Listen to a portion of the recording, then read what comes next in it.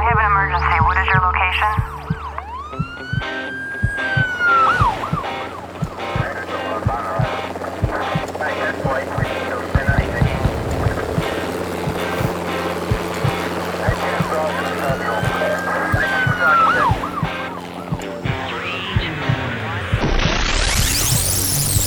Rescue Radio, because there's a war for your soul. Yes, Lord God, you know the war. You are the God that has defeated the enemy. And we thank you for this day. We thank you that your will be done, O God, on earth, in and through us, even now as it's being done and declared in heaven. We are your ambassadors.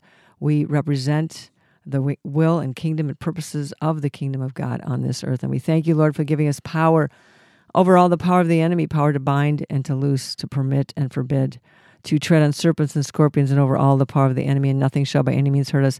These are your words. These are your promises.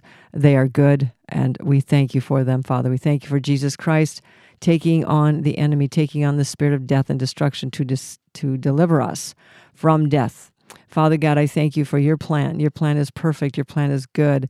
And Lord God, I thank you for bringing us through this snake pit into the place of the revelation of Jesus Christ. We thank you. We take authority over the enemy, especially those spirits of addiction and death and destruction, drugs, for pharmakia, witchcraft, that have entrenched, that have entangled, that have ensnared many thousands and thousands and millions of people in Satan's attempt to destroy them.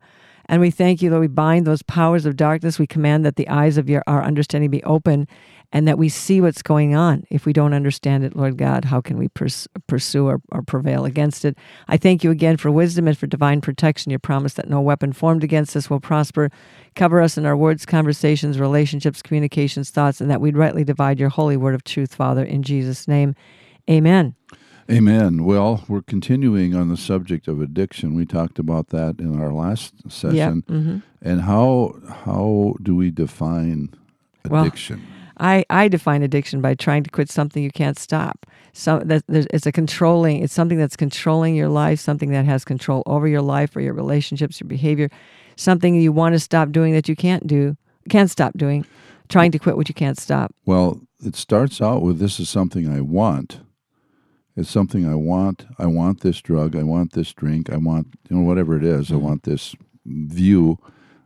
But then what happens? I mean, there's something you want becomes something you hate.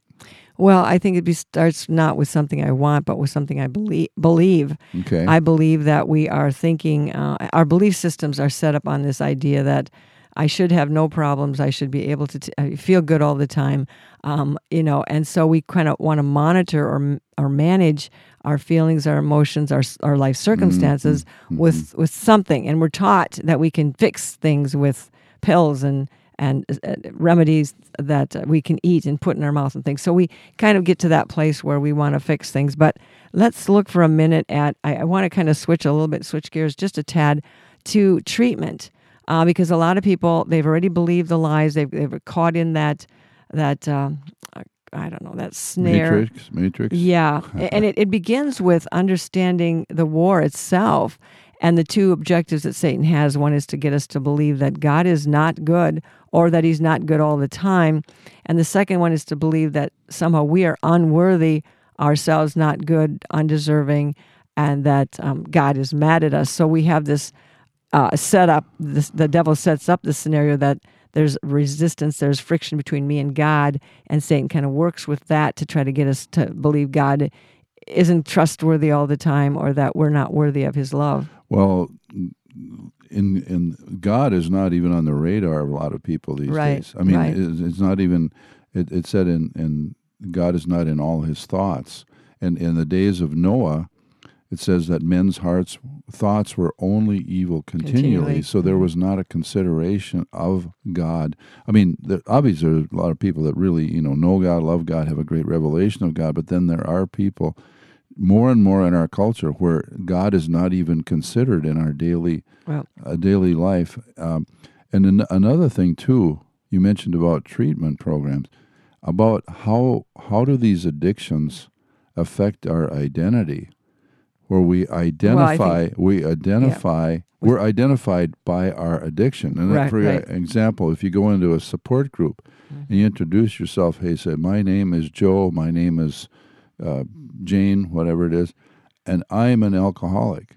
So you're in some of those treatment programs, you are permanently identified or agreeing with the addiction, and you reinforce that every time you go to a meeting. That's exactly correct. And so going back to, again, the beginning of the war and the parameters of this war, first of all, the objective is for Satan to get us to be separated from God. And he does that through sin, and he does that through lies.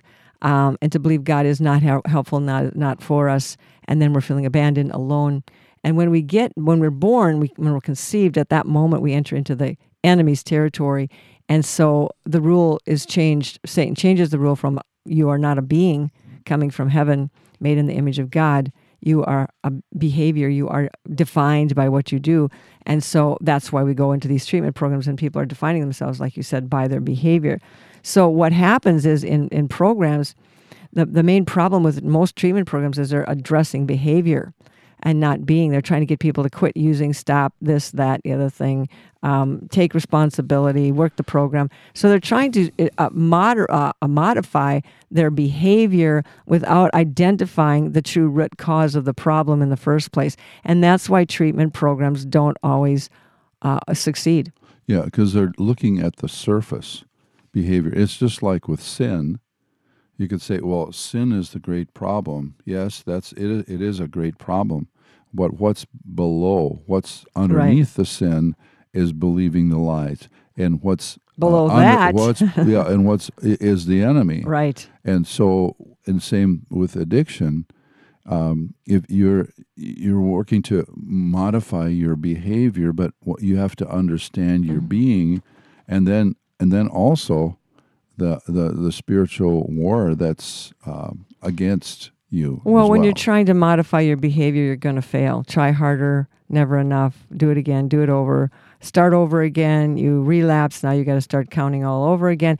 It's just a perfect setup for absolute frustration and failure in the people, and they don't get any sense of their own goodness when you're constantly failures constantly being thrown in your face. You don't get any sense of your own goodness, but they have to understand in a treatment program, they do not address the forces, really, like you mentioned, the forces or the entities that are behind the addiction, the spirits that are overpowering the people that we have to actually be rescued from. Treatment should be understood as a program of deliverance, of rescue from the lies, from the grip of Satan, because Satan is causing us to do things we don't want to do.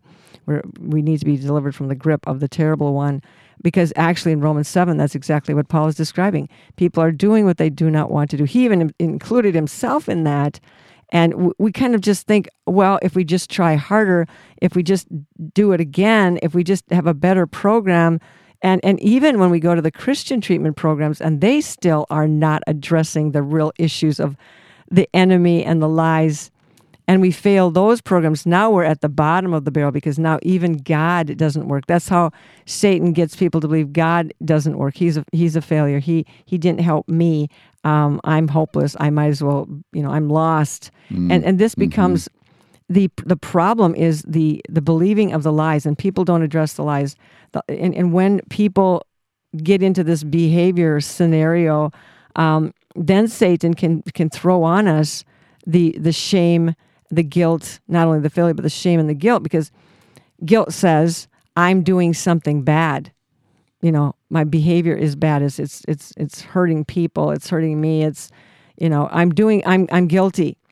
And then when we grip onto and agree that I'm guilty, I did something bad, then the next spirit that comes in is shame. If I'm doing something bad, then I am bad. Shame says I am bad. Guilt says I'm doing something bad. And denial says I can't agree that I'm with bad behavior, because then I would agree that I'm bad. And so there's a catch-22. So denial says I'm fine. I didn't do anything. I can quit anytime I want. Right. If this thing doesn't have me, I've got it. I'm in control. And I think that becomes another problem, is losing control. Well, you mentioned earlier about people get into addiction because we want to be able to manage our feelings. So, in other words, we feel depressed, we want to take something that will lift our mood, that sort of thing. We want to be able to have things where we're we're feeling good. We can handle it. We need to have something to be able to cope and to handle the pressures of Right. life. So we turn to these false comforts, dangerous comforts. And then we turn to false solutions. And, right. And then what we're thinking, we want to be in control of these things. You know, you hear ads on TV, you know, take control of your life, take control of this. But then what happens is these addictions, or we can say the spirits behind these addictions, Right. take control of us. And then the part I believe is got to be very horrible for those that are in addiction is that your life has gotten out of control. And that was one of the things that in one of the steps of one of the programs, you have to admit that your life has gotten out of control. Right. You're not in control. There's something there that's controlling you. Right. And then the debate is, what do you do to be free? Do you modify your behavior? You just abstain from certain things, Yeah. and then hopefully things will work out for you. Well, and this all is a vicious circle because you try harder, never enough. Then you relapse, go back to using, use more, get sicker, lose more people in your life, lose more, your finances, lose more of your life, and then you go back to treatment again. By the time you go to 23 treatments, or even 2 or 3 or 23, I know people who've been in 23. It's just like crazy. Like, what's the point? What is the point? You're so conditioned at that point to believe I can't do this that you don't even have the gumption to try it anymore. And I think, but the key to recovery, the key to victory is not more fight. It's surrendering to the Lord God and saying in that place, I cannot do this, Lord. This is going to have to be you. I will follow you. I submit to you. I cannot do this. And so at that point, then we also need to have someone lead us, whether it's the Holy Spirit or a person who understands that these things are not you. Like Paul says, he says, I am doing things I do not want to do in Romans 7:20. If I am doing what I do not want to do, he says, it is not me doing it. But we don't say it's not me doing it. We say, yeah, it is you doing it, and you need to take responsibility because we're being reinforced in the devil's lie that you are what you do. And so then if we are reinforced in that lie, I got to take responsibility. All it brings is more guilt and shame and condemnation. And those are from the enemy, guilt, shame, and condemnation. You could think of them as 3 spirits that come into your life to beat you up because you can't do what you're not doing what you want to do. And Paul says, it's not me. He says, it is the sin that dwells in me. And I believe even with believers, there are people, most Christians do not believe or understand the intensity of the war that is going on inside of them, that is coming out of the body of death operating software. When the Bible says the soul that sins shall die. When Adam and Eve sinned, Satan was permitted at that point because they agreed with him. They took his solution. They believed the lie that this fruit would be good, would give them wisdom, would give them life, wouldn't hurt them. And they ate the fruit. They deliberately disobeyed, went against what God told them they should not do, forbid them to do, warned them not to do, that they became under the devil's control. And at that point, when they're under the devil's control, he got to unload his body of death operating software into their souls. And so that means the soul that sins shall die. So the soul, which is connected to the body, which together makes the definition of your flesh, was programmed to die. Your mind, will, and emotions. Our minds are filled with doubt. When we use our minds to think, we're saying, I don't know, I think. When you're using your heart to figure something out, you're going to say, I'm afraid, I made a mistake.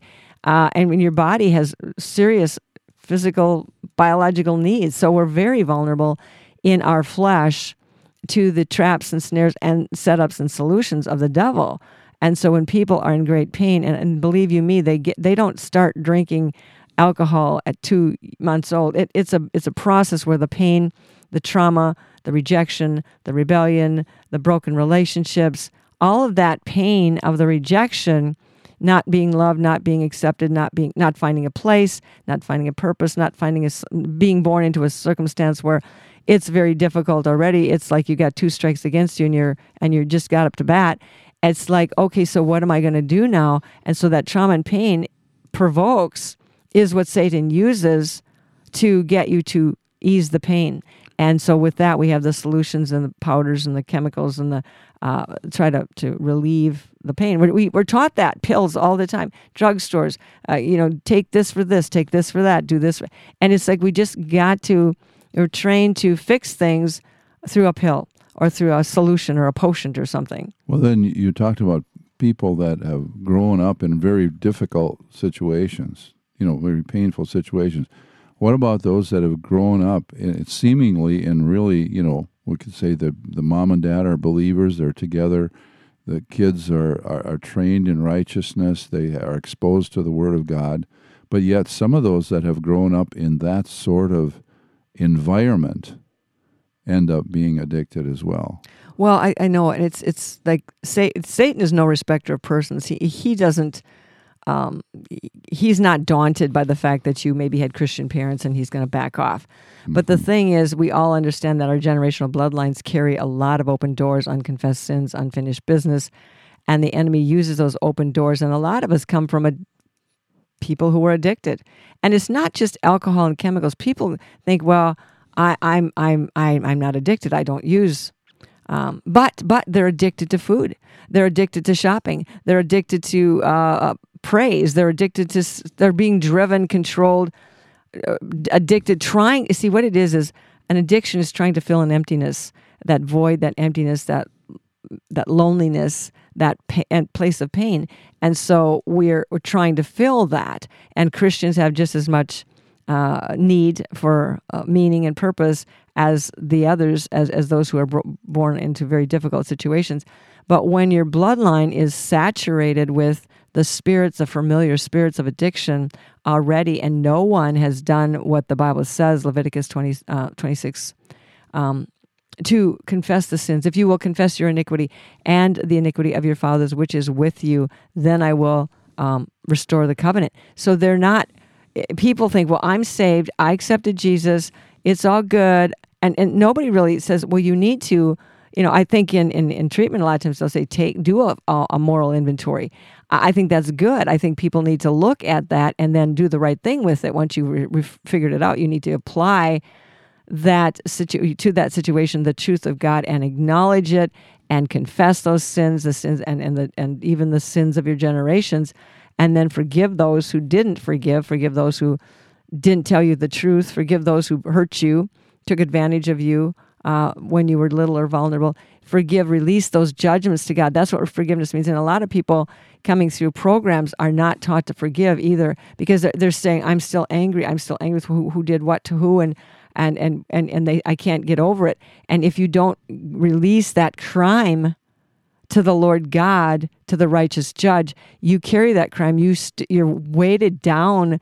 Your whole life becomes difficult because you're still angry, upset, and bitter, and you can't get that burden off your back. And so when someone has committed a crime against you, whether they abused you sexually or physically or psychologically, or they hurt someone you love, you absolutely must turn that crime over to God. You say, Lord, I choose by an act of my will to forgive them. I release them from my judgment for what they did.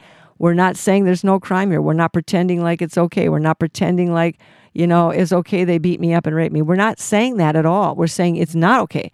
We're saying I'm bringing that rape, that crime, that violation, that death, that, overdose. I'm bringing it to the Lord God, who knows everything. And that's why Jesus Christ calls himself the faithful witness, because he sees everything. Excuse me. So you can ask him to testify on your behalf as to what really happened. Leave it with the Lord. Trust in God. God will fix it. He will take care of it. He can do it better than we can. Leave it with him and go forward in your life doing what God's called you to do. He didn't create you to carry all these burdens of bitterness. He creates us to preach the gospel and share the good news of Jesus Christ, and to know who we are, to know who he is, and to enjoy our relationship with him and love one another.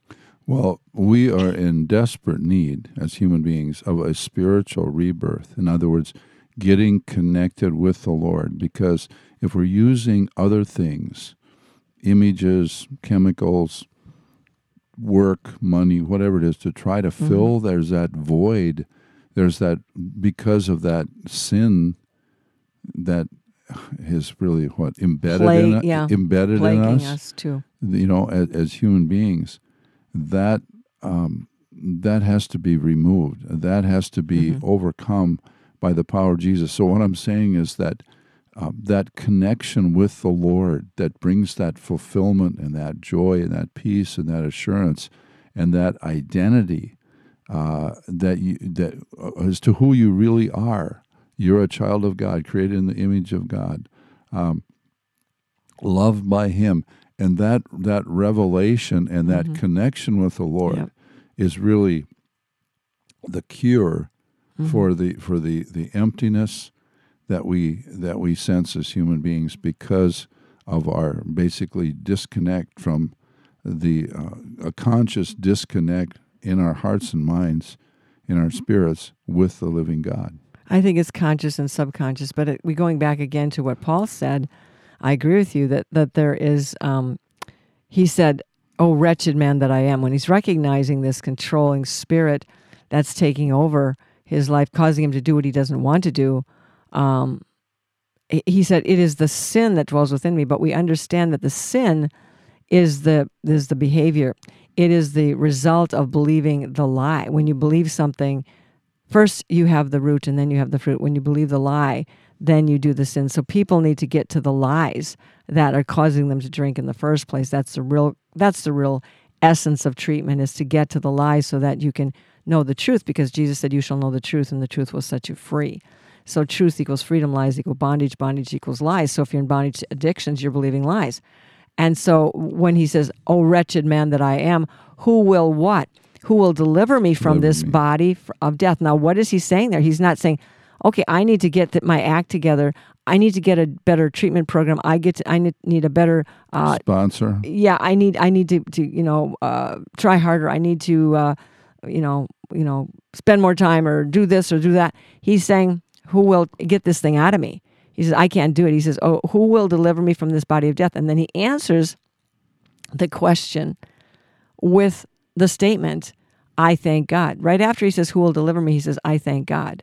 Through Jesus Christ, there is now, therefore, no condemnation to those who are in Christ Jesus, who walk not according to the flesh, but according to the Spirit." So what he's saying is, there is no condemnation for who? For those who are in Christ Jesus, who what? Who do not walk according to the flesh, who do not use the soul software of the flesh, who do not use the soul and cater to the flesh to answer their problems, but who walk in the Spirit. And we can walk in the Spirit. Well, what's that mean? That means we walk according to God. It says His Spirit bears witness with our spirit. So our spirit is a second receptor site. It's the receptor site for the revelation of God. It is the software that operates under the counsel and the download of the Holy Spirit for what man knows the things of a man, but the spirit of the man which is in him. But God has revealed those things to us by His Spirit that we might know. That's 1 Corinthians 2, 9 through 11. So what happens here is that we begin to walk in a place of knowing. And your mind says, well, I can't know that. I don't know. You say, I don't know a million times a day. Who is saying I don't know in you? This spirit of confusion, where's he from? Heaven or hell? There's only two kingdoms. So you're walking under the counsel of I don't know, confusion, and he is not going to give you any good answers or solutions or directions. You need to go back to your spirit and say, well, what do you know, Lord God? What do you want me to know? And then walk with that and say, well, this is what I know. I know God is for me. God is good. God doesn't like this. This is killing me. I know God has a plan, a path for my life to set me free. And then you ask God, what is the lie? What are the lies I am believing that is causing this grip on my life? And the Holy Spirit will begin to show you, and hopefully He will lead you through His Word, through His Spirit, and maybe lead you to people who will also help you to discover that lie. But you have the Holy Spirit. He can show it to you without there being a treatment program or a person.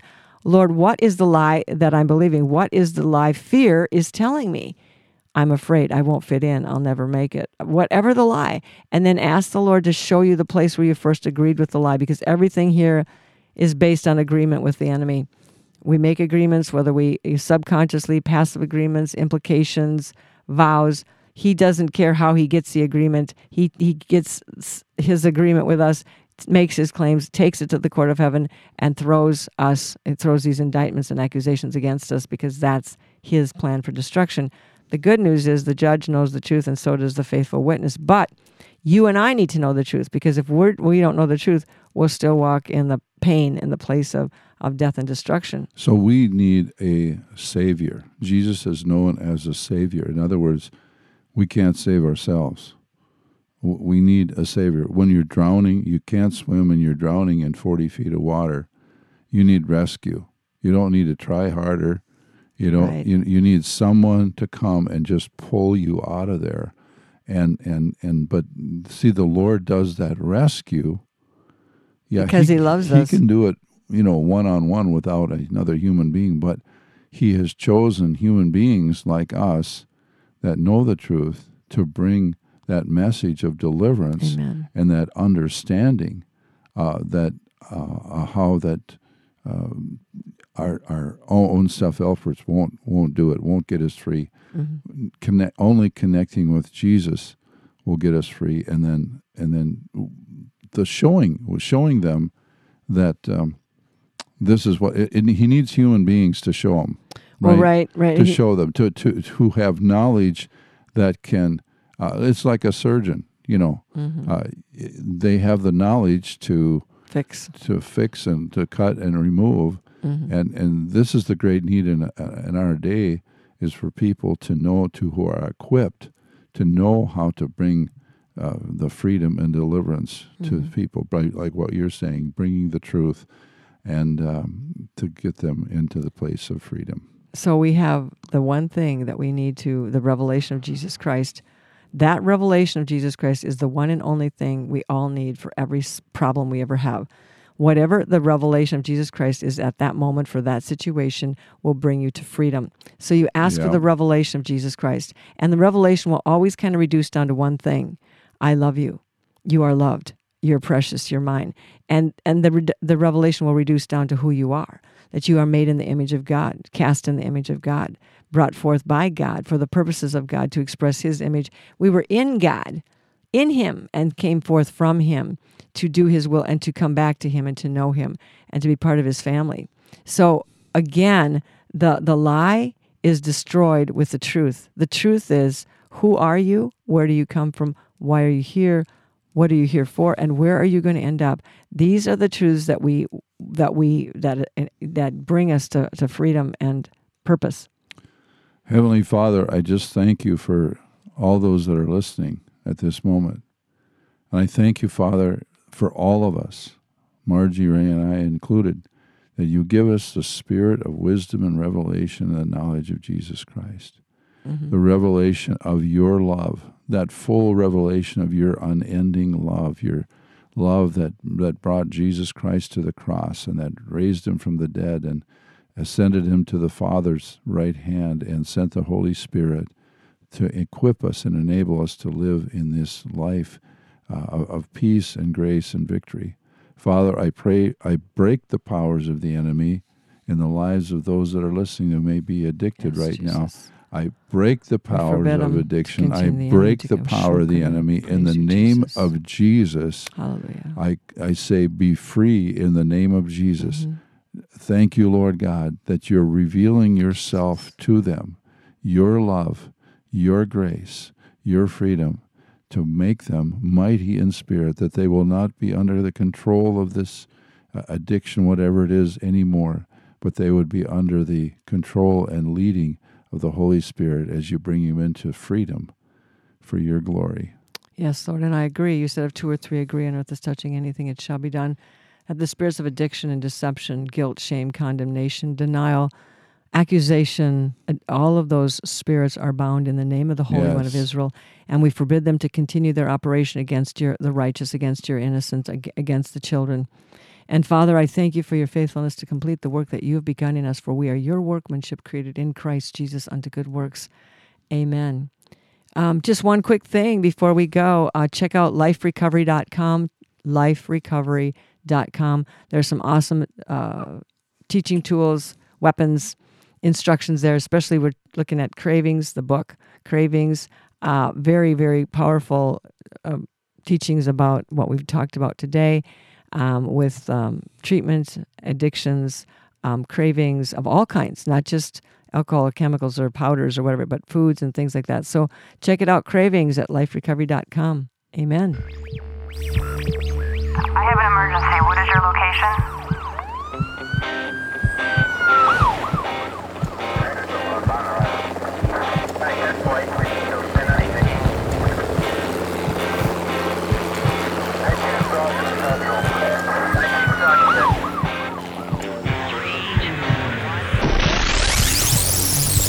Rescue Radio, because there's a war for your soul.